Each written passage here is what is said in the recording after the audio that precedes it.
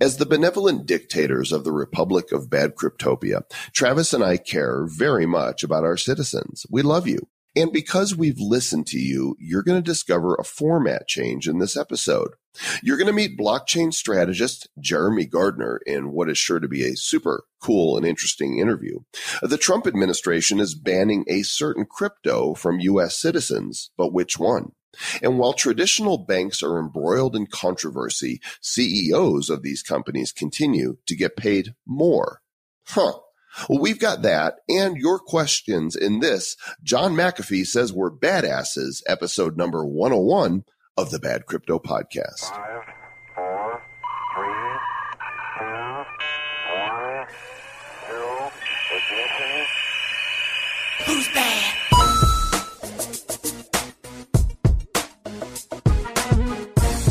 Hey, Mr. Joel Comm, Yes, sir. you are a badass. That, you know what? I've heard that. Man, that episode with John was just, what a show. What a way to hit number 100, huh? You know, that was a bad cryptogasm. That episode number 101 right there. That was that. You know what? We hit 100 with a bang, and now with 101, we're going to flip the switch a little bit, right? Yeah, you know, what we've discovered is that a lot of the content that we have in our feature segments is stuff that is evergreen, whereas the news that we typically do earlier in the show gets dated. And so by your request, folks, we are flipping it, and we're going to go ahead and start doing the feature segment, the interviews or the teaching first in the show. That way you can get right into that meaty part. And then after the feature, we're going to get to your questions and comments and to the news. So with that, let's do our feature interview with Jeremy Gardner. Mr. Travis Wright, we recently had the opportunity to be judges and hosts of an ICO pitch at an event in South by Southwest. And while we were there, one of the panelists really stood out to us, primarily because he looks like he just got out of high school and because he had the best questions on the panel. That was a good time, wasn't it? That was awesome. Yeah. Nobody had better questions than Jeremy Gardner, I can assure you. Yeah, very well. They were Nobody huge had a questions. worse time than me either. Was that that was so long. I was like, are we done yet? Are we done? Or is there more people coming? How many people are coming? I want to know. I announced my retirement from ICO pitch competitions, from judging them at least, after that one. It was Aren't bad. you glad I grabbed the mic for that deal right there? That could have gone on for hours. I think it was the best thing I did. Still be there waiting. This is Jeremy Gardner. Jeremy is a two-time college dropout, and he is, are you the founder of Awesome Ventures? Is that your blockchain fund? Co-founder of Awesome Ventures, an awesome blockchain fund, and it's spelled AUSUM. And the website is ausum.vc. And we're glad that you popped in to join us today, Jeremy. Welcome to Bad Crypto. Thank you for having me. It's my pleasure. How did you get started in the crypto space? Set the time machine. You know, you're 26 now. How old were you and what happened? Sure. So I've got the 1 minute, 2 minute, 10 minute, and like 10-hour long version of my journey through crypto. We'll stick to the 2 to 3 minute version. Yeah, give us a Reader's Digest, most interesting points. Sure. So I first discovered or learned about Bitcoin when reading about the Silk Road in Rolling Stone magazine in 2011. I thought the Silk Road was fascinating. I read about Bitcoin and I was like, well, this is stupid. And so never really actually learned more than that. And I never ventured onto the Silk Road as a result. And it would only be in the fall of 2013, during the first real run-up, where the world's attention kind of came to Bitcoin for the first time, did I buy some Bitcoin. And I bought it at around $200. And then it went up to 1,000. I was like, oh, this is just some crazy pump and dump. This is unsustainable. And I sold all around $1,000. And I thought at that time, you know, this Bitcoin thing's good for buying drugs off the internet and for rampant speculation.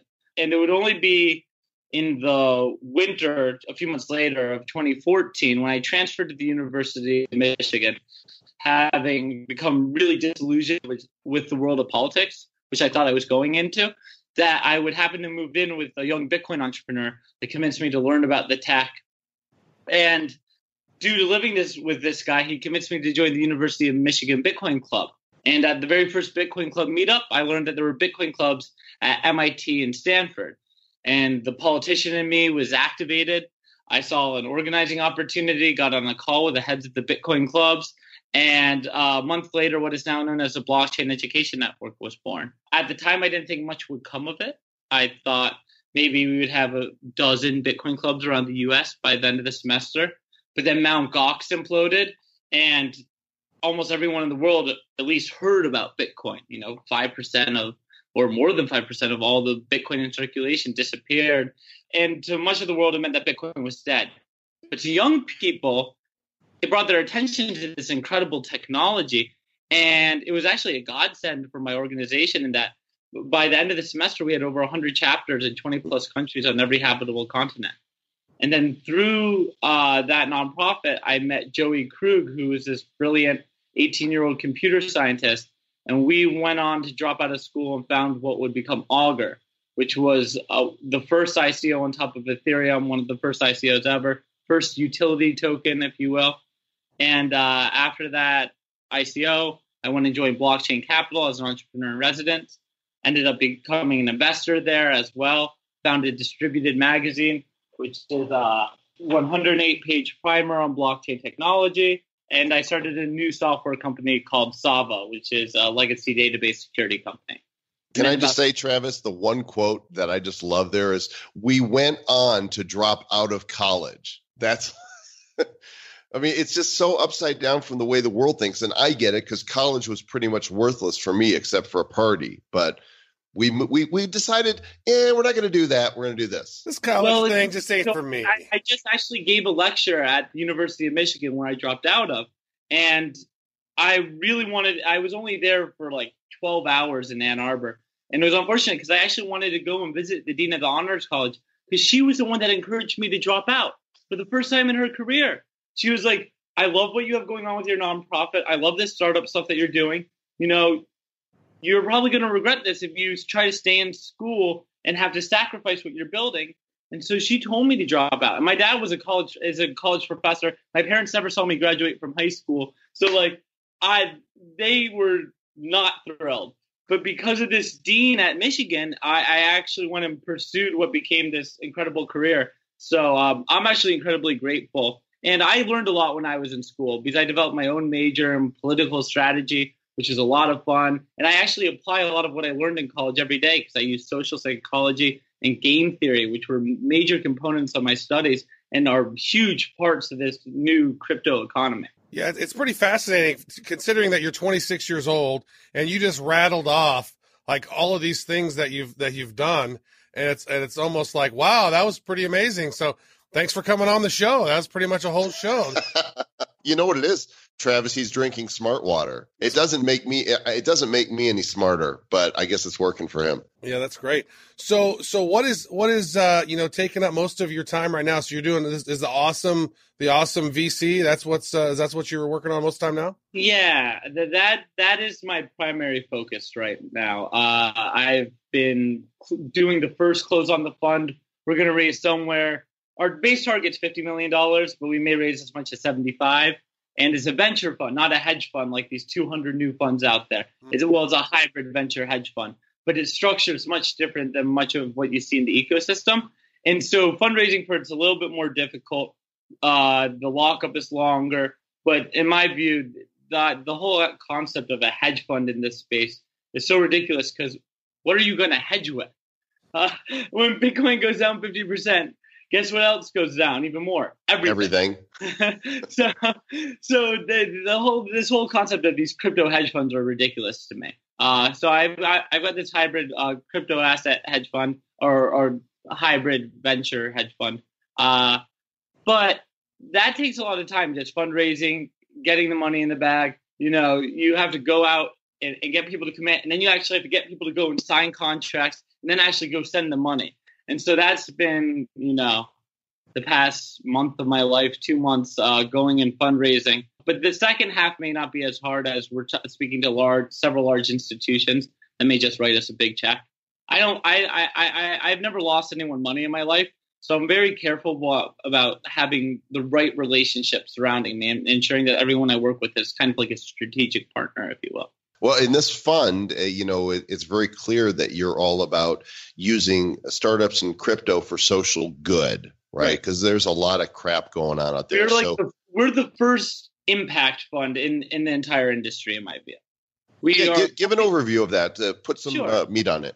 So this is my thesis. I mean, I came into this ecosystem and I came into this industry not sure of where this technology was going, but I was convinced that Bitcoin, at least, was this extraordinary tool for financial empowerment. And as this whole blockchain economy blossomed, the rise of Ethereum, decentralized applications, I truly became convinced that this technology is the greatest disintermediator that has ever existed in human history. Like, this is a way to remove middlemen from almost every single process. And that is game changing and can make the lives of people better in so many different ways, whether it's from distributed identity to making supply chains more transparent, to making the energy grid more efficient.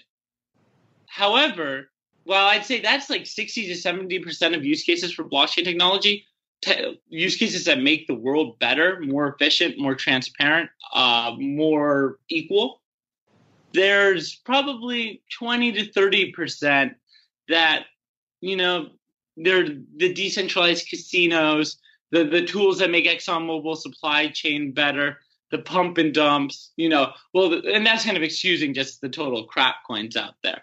But if you excuse those, I think most blockchain technology makes the world better, but we will never make an investment if we don't believe it will.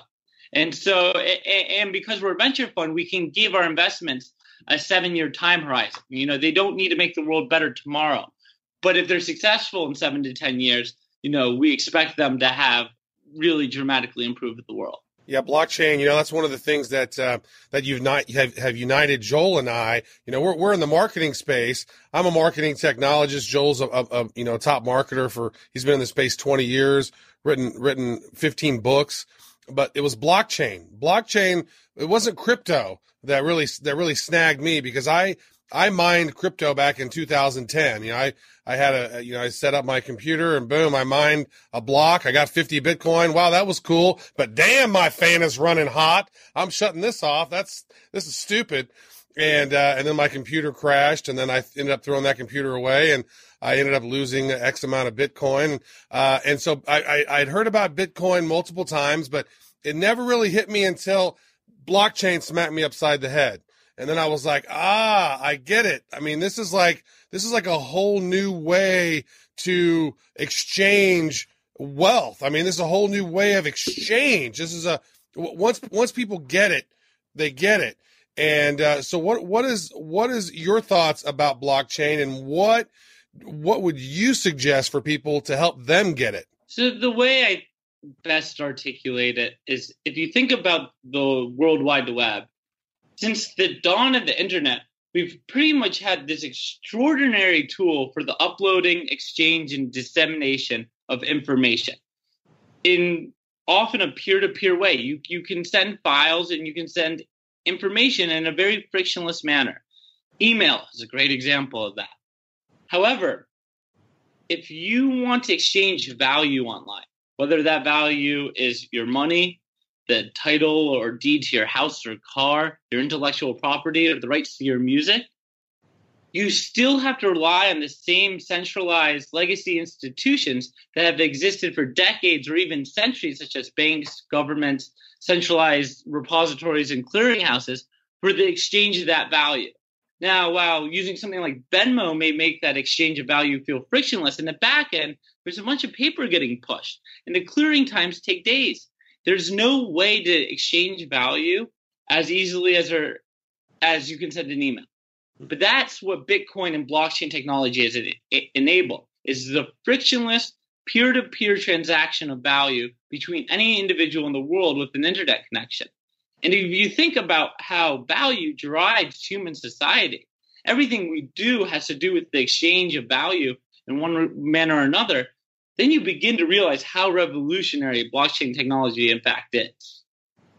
That's getting closer, Travis, to that fifth grade explanation that I've been looking for. Because even after doing the show for 9 months now, I still struggle to distill it down to its simplest terms, and I like that.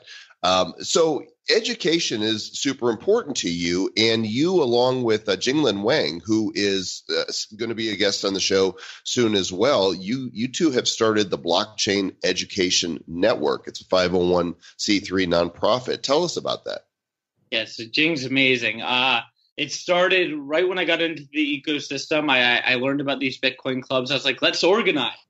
And so we started this grassroots collection of young people. And the whole concept here is to bring all the young people in the world that are enthusiastic about this tech or just want to learn about it together, allow them to start their own student organizations at their universities or high schools around the world, and educate each other, focus on whatever excites them, whether that's entrepreneurship, trading, advocacy, academic research, it doesn't matter. And it gives them the connections and the resources to get started and meet other like-minded students around the world. We provide tickets to hackathons and conferences. We host our own hackathons and provide the resources for that. And what Jing has done this extraordinary job of doing is starting to create real educational materials and courses. So she's working with Vlad Zamfir, who's developing Casper, or proof of stake for Ethereum, and creating a MOOC for that. She's going to go work with IPFS and other organizations, probably 0x, and help young people go and learn how to develop on top of these really game-changing platforms. Have you already seen the fruit of that, as far as what's coming out of that? Sure. I mean, look at on the founding teams of Quantum, which is a multi-billion-dollar blockchain, IOTA, Augur, the CEO of Coinless. There's another company called Bolt.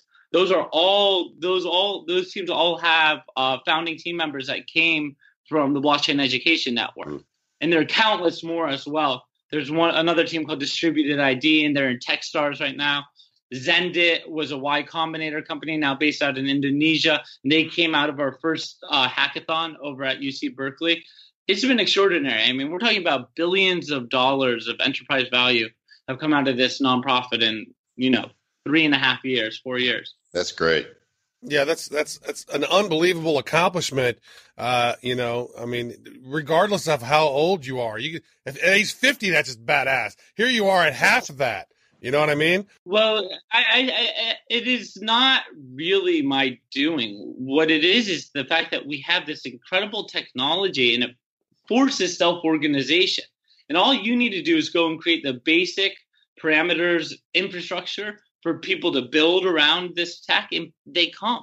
And I think we often, as an industry, overvalue the technical side of things while diminishing the community and business development side of things, which allowed everyone to come together and actually build something.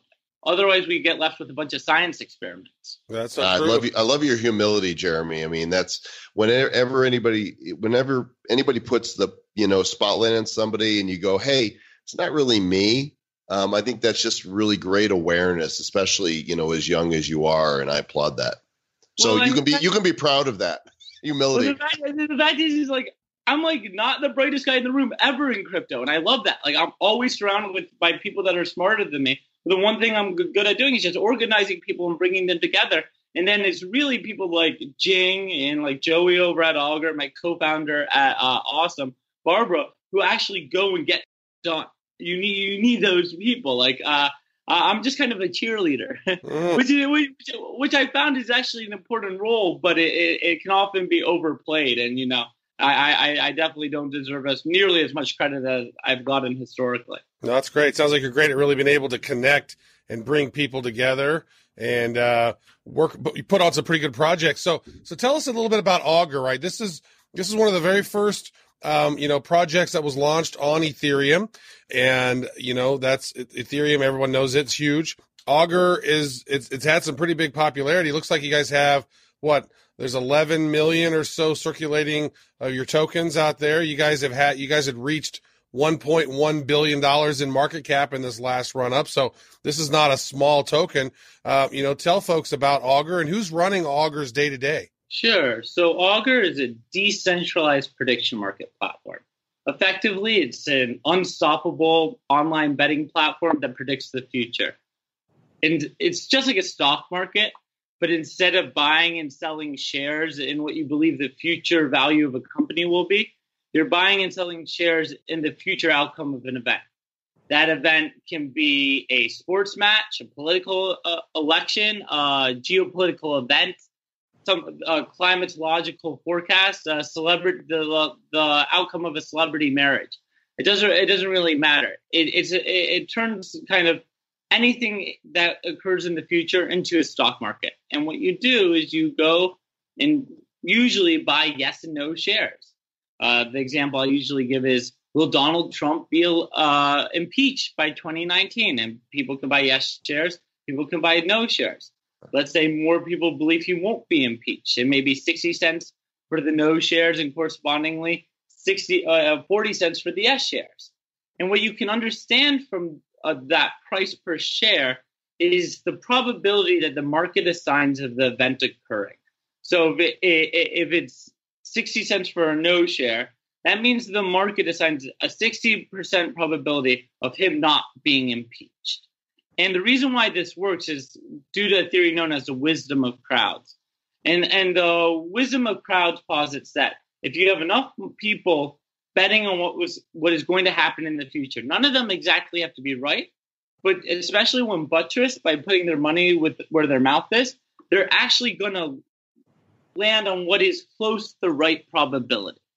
And most social scientists would agree, and economists would agree, that prediction markets are, in fact, one of the best ways humanity has of predicting the future.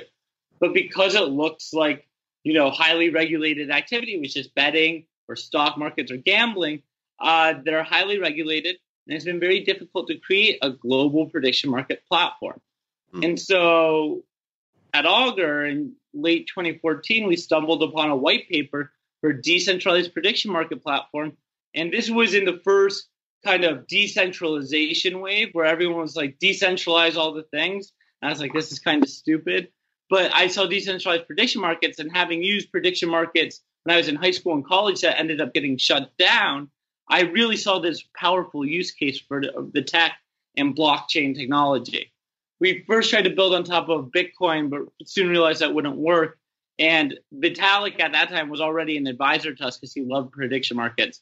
And he actually reached out, despite Ethereum being 9 months away from launching, and suggested that we try building on top of Ethereum, which we then ended up doing. And the mainnet should be launching within the next month. And then afterwards, the product should go fully live within a half year. So without taking sides, what does the market, the wisdom of crowds, say about Trump being impeached? So because Augur isn't live yet, we couldn't rely on that. But we could go to predict it. I mean, I actually usually say 60% yes, but I realized I kind of wanted to be accurate. I mean, as we're like a third of the way into 2018, I don't think Trump's getting impeached, unfortunately. Let me ask you this then. You've got a place called the Crypto Castle in San Francisco. Are you there now? Are you in the Crypto Castle? I'm down in Santa Monica, but that is my home. So what is the Crypto Castle, and what do you do there? So when we started Augur, we moved up to San Francisco. And at first, we really had no money. So we ended up moving into this dingy 2-bedroom apartment in South San Francisco that hosted about 6 of us. We called it the Bitcoin basement. I just love alliteration. Yeah. So I use alliteration in all my names. You're the Jeremy Jokester. Yeah, exactly. And the name of the nonprofit between Augur is the Forecast Foundation. Anyhow, we had the Bitcoin basement, and then we raised a bit of money. And at this time, this was at the tail end of 2014, we had spent a little bit of time in San Francisco, and I was going to the meetups. But I was looking at the kind of crypto culture in SF in the Bay Area. It was really lacking. There was no places or hubs where people would go and hang out and shoot the shit late at night. We would go to the bars after the meetups, but there was no cultural hub. And so I really wanted that. And so when we raised some money, I ended up finding this house. And it's just a house, a 3-story townhouse in San Francisco that, it's otherwise fairly unremarkable, but the third floor is on this hill. Well, the house is on this hill, and on the third floor is just this sweeping view from the top of the hill overlooking all of San Francisco and the Bay, and it feels very castle-like.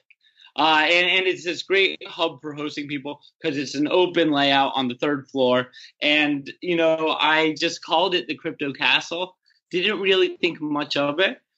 But then a couple of articles got written and it just became this like cultural landmark. And now I can't ever move out.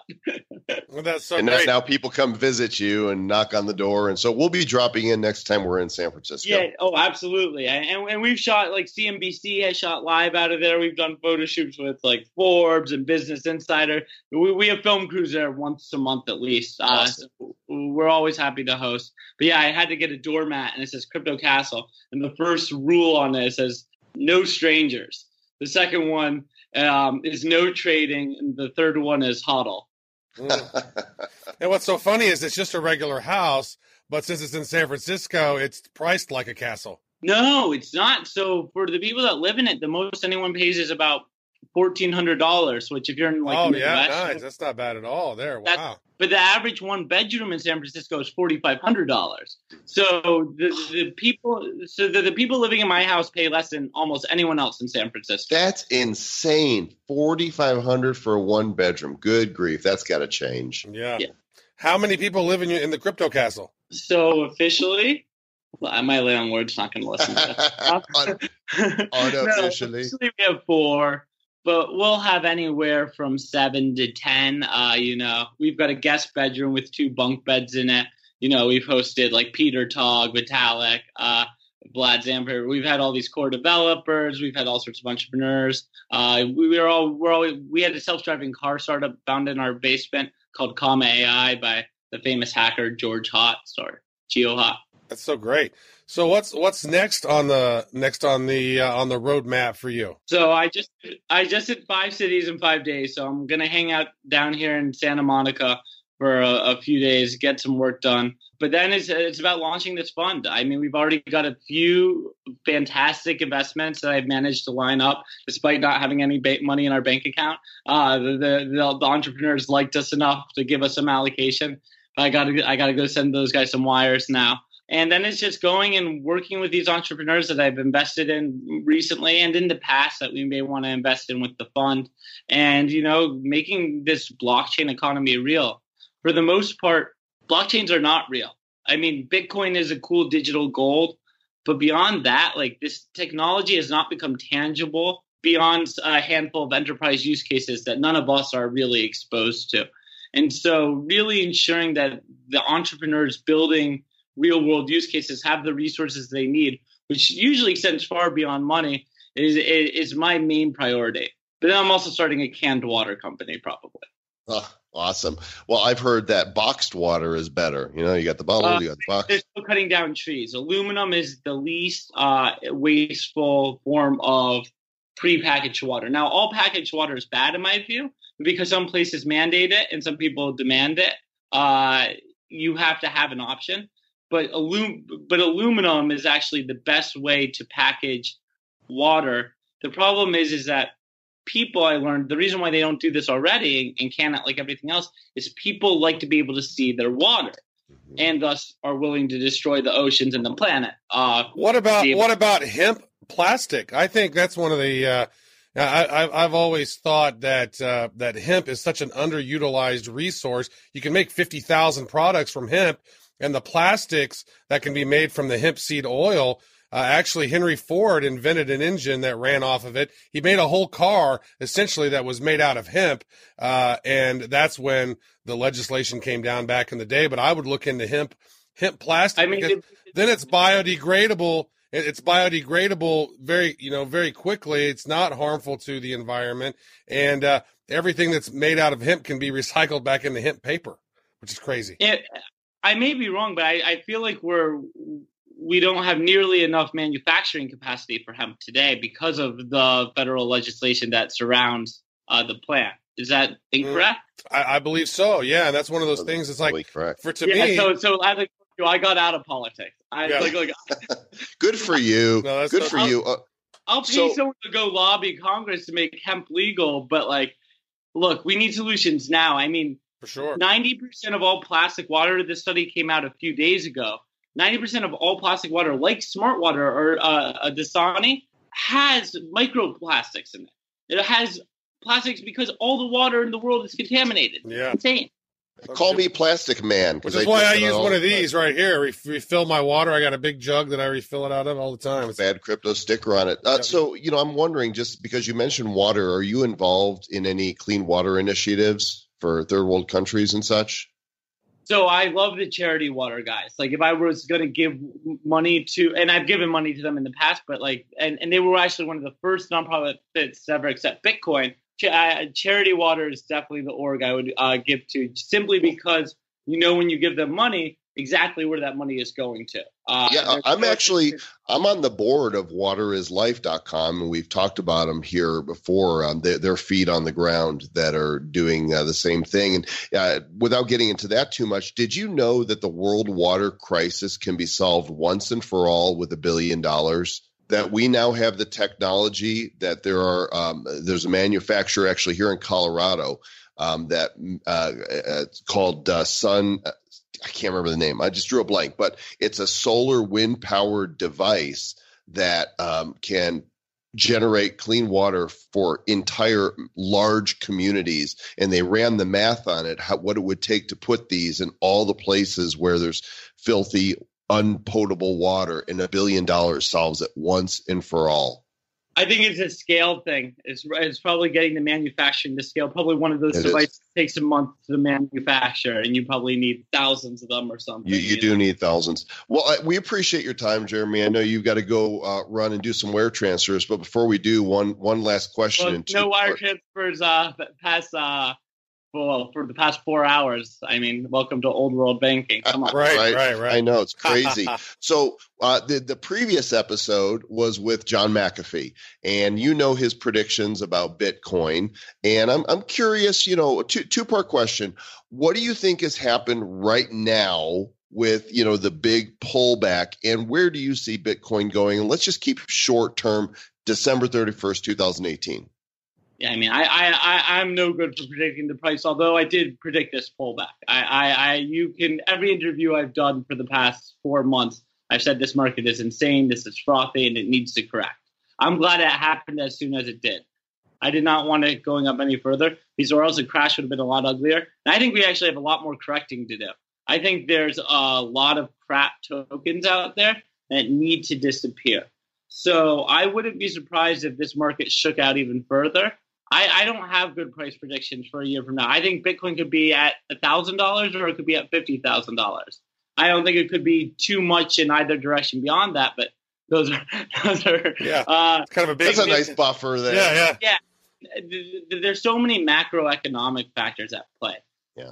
Global geopolitical instability is a very real thing that is not being accounted into the crypto market or even the macroeconomic markets. If you look at the stock markets today, they're not taking into account the just global instability that is occurring politically in nation states on every continent.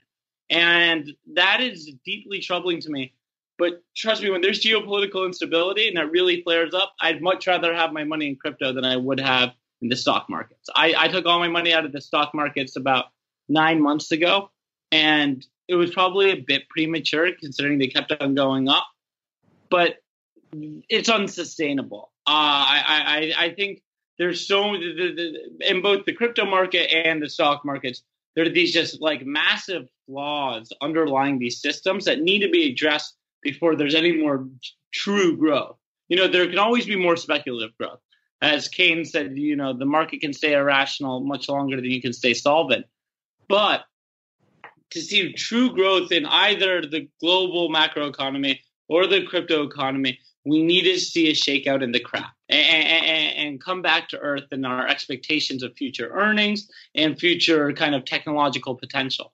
Because right now, crypto assets, even if the technology grows at an exponential pace and we get thousands of new developers or tens of thousands of new developers that start contributing to all these open source projects, it's still going to take years to catch up to the market caps that we see today.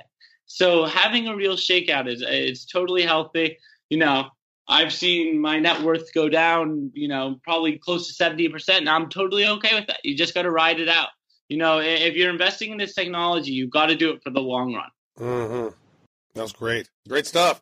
Yeah, no, it's one of those things because you look at the market goes up, and you're like, everybody's like, woo! And then, you serious? We went from $250 million on Thanksgiving to $840 billion 6 weeks later, and that was just the craziest. Like Joel and I, those episodes that we were doing at that time, it was just insane watching it go from 250 billion to 840 billion, and then it's like it's gonna teeter, man.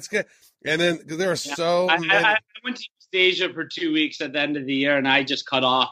I was like, this is insane.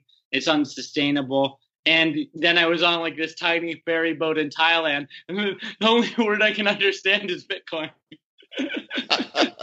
And it goes boom. Jeremy Gardner, awesome. Part of the zeitgeist in a way that I don't think any of us could have imagined. Also on the horizon, I've got a TV show coming out. So a TV show too. We didn't even talk about your magazine. Got a magazine. Yeah, tell us about the TV show. Yeah, this is great. Yeah, I mean, the TV show, I've been getting pitched by producers for a long time. It's unscripted television, otherwise known as reality television. We got some incredible names on the show, some of the biggest names in crypto doing it. I'm coming on as a consulting producer. I think it has a potential to bring crypto to the mainstream. All the networks, all the streaming websites have all expressed strong interest in the show. We're going to shoot the pilot in the next month. It could be really exciting, kind of making Bitcoin not just a word that everyone knows, but also culturally relevant, something that people can understand. So that's coming to a screen near you soon. That's great. What's it called? So they wanted to call it Kings of Crypto, and I said, absolutely not. This is a global technology, and the last thing we're going to do is exclude half the world's population. So I've helped bring in some amazing women in the industry, and it's going to really kind of encompass the necessary diversity it will take to make this technology real. This is not something that can just be the domain of a couple of nerdy white dudes. It has to be something that is global, that affects minorities, the world's populations, and obviously the better half of our population. We need nerdy crypto chicks. We need nerdy black dudes and chicks. We need nerdy Asians. We need nerdy Muslims. We want all the nerds. Nerds of the world unite under this. That is it. This thing that's happening. There it is. Well, and then we need the non-nerds to actually use it. I mean, and that's the point of the show, is to make this something that everybody gets. Absolutely. Jeremy, thanks so much. The website again, awesome.vc, not spelled the way you would spell because we don't do that anymore. We spell things differently. AUSUM.vc. Thanks a lot, man. And it means daring or enterprising in Latin. So very good. Perfect. Great stuff, man. Best of luck to you, man. This is good stuff. Great interview there with Jeremy Gardner. Now, Jeremy's a really interesting guy. We met him at South by Southwest. He was on a panel with us there at the Crypto Friends Crypto Summit thing, where we were judging all these different ICOs. Really smart guy. He had the best questions, Mr. Joel Comm. He did have the best questions. I don't want to say he dominated the judges panel, but he kind of dominated the judges panel. And, everybody else was like, I don't want to ask questions because Jeremy's are so good. They did. Great. Well, I think if there was a judging competition, then he won that. Jeremy, you are hereby dubbed King of Judgy McJudgy Pantsville. Nice. That's a place. It's right next door to Bad Cryptopia, I think. It is now.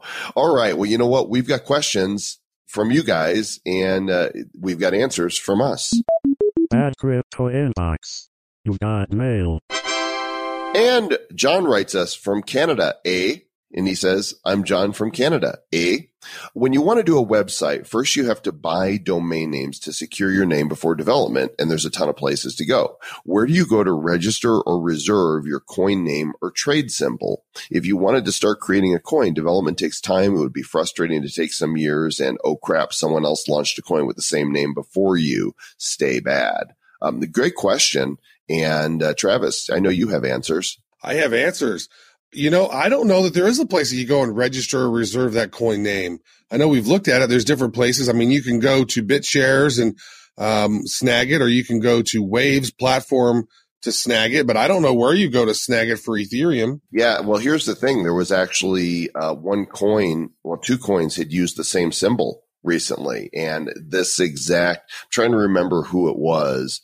It was somebody we had on the show because they had I remember now. It was INS. INS.world was on the show for their ICO by disrupting grocery purchases and distribution on blockchain. And they did a token that was like a bonus token called INSP. And there's a company that has INSP as their symbol. And so there was some confusion there for a little bit. And, I think that when it gets to trading on a market, that you don't see any duplications, right? I mean, if you go to Coin Market Cap, I don't see any duplicates of symbols there. So maybe in order to get listed, you have to have your own individual one. Yeah, great question. I don't know that there is one answer. It's not like you can go to GoDaddy and buy, your coin name or your trade symbol. There's no service for that currently. And so that's one thing that I've always thought as well is like, what about the ones that are dead? Because there was coins out there that didn't survive. Mm-hmm. So, I mean, can they revive them and utilize them later? Hard to say. It's one of those things when you're in such a beginning and nascent industry as we are, then there's a lot of things that are going to change over time. And that's kind of one of them. And maybe there'll be a service down the road. Maybe there is one. We just don't know about it because, we are bad. Because we're bad. And there's probably somebody that's listening to this right now going, you blockchain blockheads, duh. So write us and tell us, badcryptopodcast@gmail.com, or go to the website at badcryptopodcast.com and click the contact us form, or call us 708-885-9030 and leave us a message just like this person did. Bad Crypto voicemail. You have one new message. Travis and Joel, I have a bad question that I hope you can give me a bad answer to. It's about comparing market capitalizations on coinmarketcap.com. We often talk about previous historical prices on coinmarketcap.com, and we do that by talking about the overall market cap. Some people say around, early November 2017, it was in the 200s, high 200s, maybe even 300 billion. And now today, we're hovering at 284 billion. And I'm just wondering if the difference in the number of cryptocurrencies makes a difference. Does it matter that there were only 1,300 cryptocurrencies then, but there's 1,564 now? Anyway, stay bad. Well, of course, it makes a difference. The more coins and tokens that are listed on Coin Market Cap, then the coin market cap in general can expand, right? There's just more opportunity for growth there. So certainly, if there's only 1,300 cryptos, several months ago, and now there's 1,564, as you say, then it makes sense that the overall market cap could expand on that. Yeah, like remember when Bcash was created out of thin air, and that substantially increased the market cap by several billion, right? And so anytime those new coins are coming on, a lot of times, so maybe an ICO is raising $15 million. Well, that's their market cap whenever they get started, and then once it gets on the on those exchanges and the values start going up or going down, that increases their market cap, and so you start adding several new tokens onto those into the exchanges and into the market cap. Yeah, it increases over time, although not right now, Mr. Joel Comm, because the market cap is down pretty substantially. What is interesting, Travis, is that Bitcoin dominance has continued to increase again. It's now at, as of this recording, 44%. And that's, I think we saw a low of about 36 or maybe even lower than that. Mm-hmm. Yeah. And what is the market cap right now? As of right now, this very minute, $321 billion. And we've seen this thing fluctuate. Like, it's like massive days of just so much red. And then, over the last couple of days, we've seen a little bit of green. And, a little bit of green. A little bit of green, a little bit of red. Oh my gosh. But like, you know what? If you were, a trader and had some of this, foresight, could you imagine? Like, there's so many coins today that are up 35, 40%. Quantum is up 42% today. Like, amazing. But over the last few days, they've just dropped tremendously. So a lot of value has been pulled out of the altcoins, and I guess pulled back into Bitcoin dominance. Love to hear from you guys. Write us, call us, send us smoke signals, and let's check out the latest news. It has been a lot of bear activity in the crypto markets, Travis, and we need some good news, because those of us who have been in crypto for any amount of time understand that crypto go up, crypto go down, but we are in blockchain for the long haul because the technology is disruptive. And this story came out on cryptosumer.com. Fundstrat, he's a New York-based market research firm. Tom Lee is with Fundstrat, and he's got an incredibly bullish call on Bitcoin for the next 2 years, suggesting that the latest 70% drop bodes well for the future price. He says by March 28th, 2020, that Bitcoin price could reach, get this, 91,000, which is still a far cry from McAfee's $500,000, or he eats his member. Yeah. No, he said 1 million by the end of 2020. So McAfee better hope that from March 28th, 2020 to December 31st, 2020, that it gains about $909,000 in value. There's a really great chart here on this article that kind of shows the lifespan of Bitcoin since 2010, and it annotates the different bull and bear markets. So you can kind of see the patterns here, and based on the patterns in trading, this is what he's looking at and saying it's going to go bull, and it's going to shoot up. So he may be a financial advisor. We are not. That's one of those things over time that has happened. I mean, historically, this is what has occurred. So, you know what? Let's see. You know what? Because right now, I mean, when the markets are down, people frown. They're a little more grumpy. I mean, I've noticed there's more grumpy comments in the mastermind group. I mean, people are not happy about it. People become bitter. People. There'll be a bitter Bitcoiner.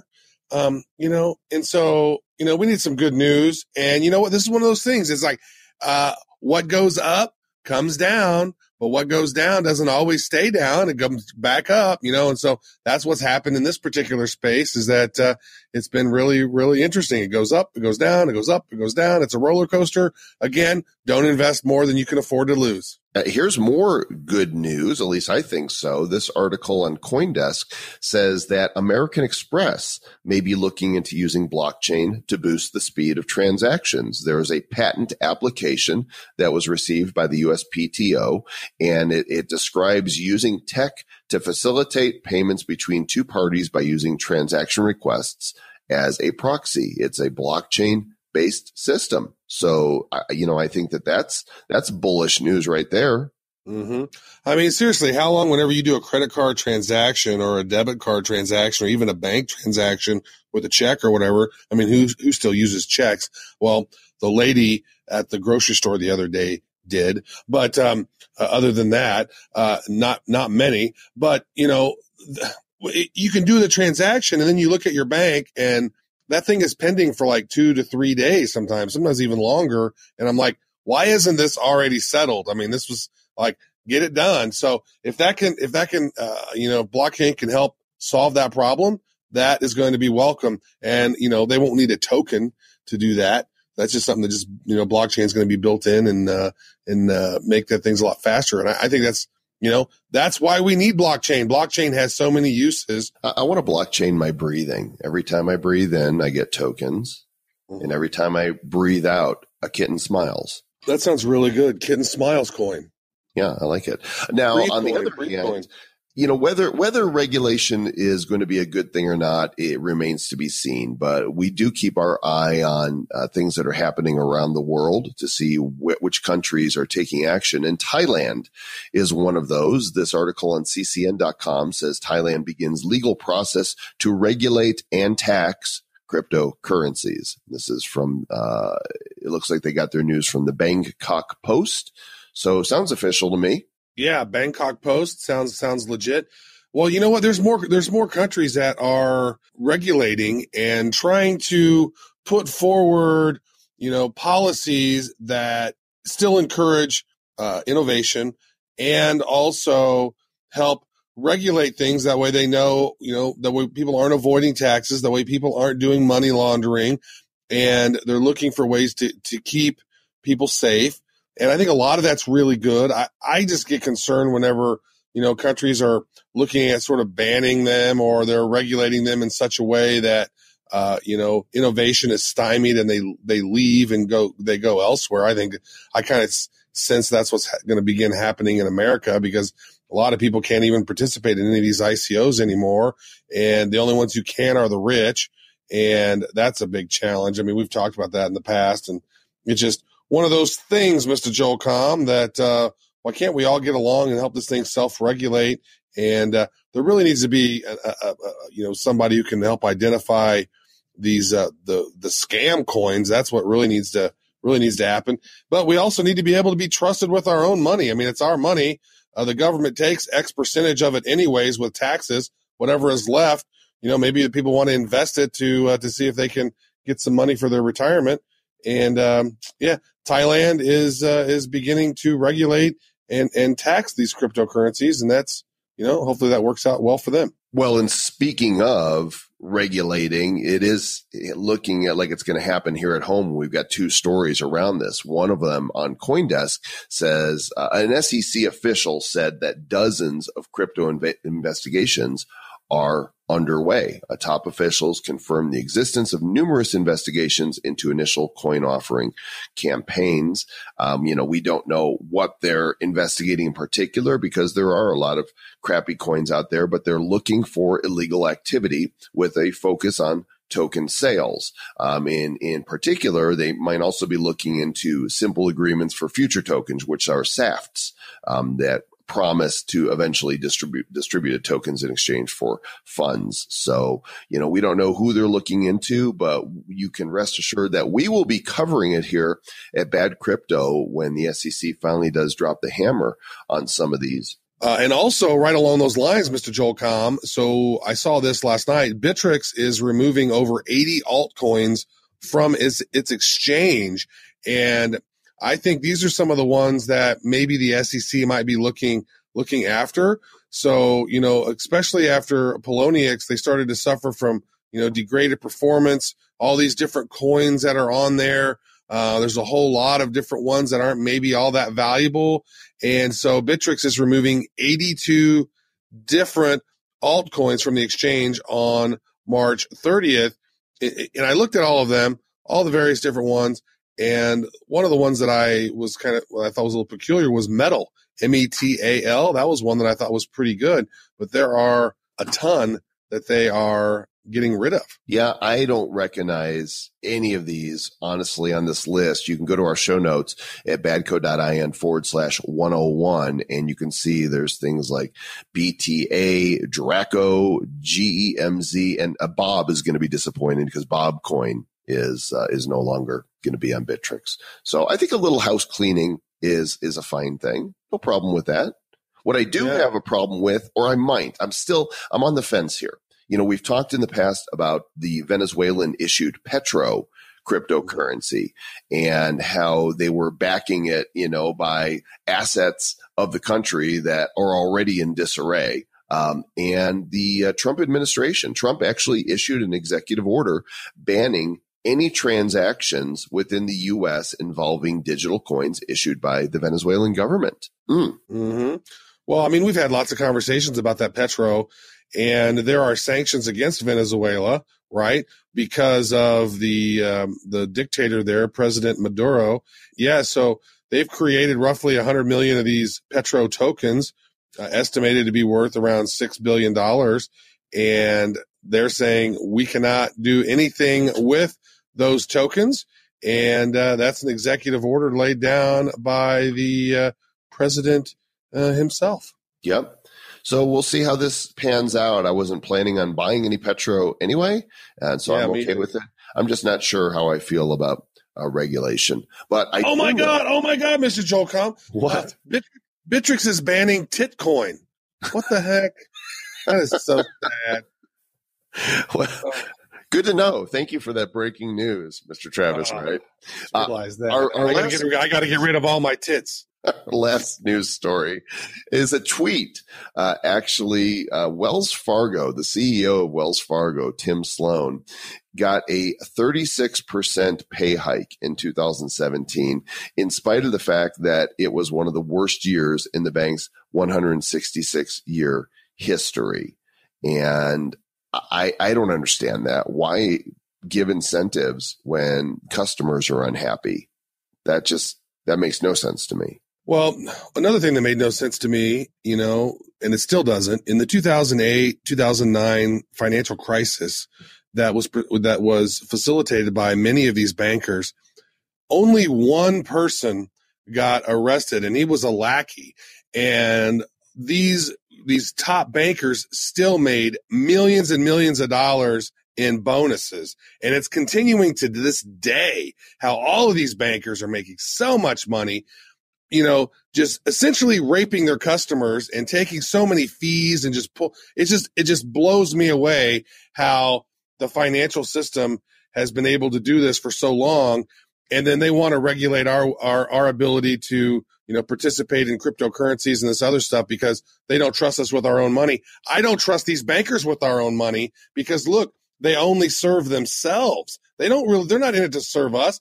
But Wells Fargo, epically, their customers are upset, irate at Wells Fargo.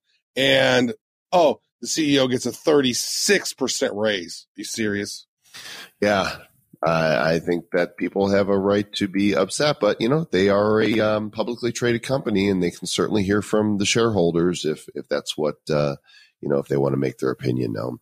Anyhow, hope that you guys have enjoyed this episode. This is now the call to action segment of the show. Don't leave us yet, because we need you. Without you, without our listeners, without the citizens of the Republic of Bad Cryptopia, we are nothing. We're just two dudes talking crypto. And so we need your reviews. Please, please, please, please, please. Yes, I'm begging. Mr. Travis Wright is pleading, but I'm begging. Go to iTunes. If you listen to us on iOS, take just 30 seconds, look up Bad Crypto Podcast and shoot a review up there for us. If you're not on iOS, then Google Play is a place that you might listen, or go to our Facebook page at facebook.com/bad crypto and review us there. We really do appreciate it. We do notice it. And we say a special prayer for those of you who review us that your cryptos will go to the moon. Mm-hmm. Loving you is easy because you're beautiful. Loving you is easy because you guys know how to stay bad.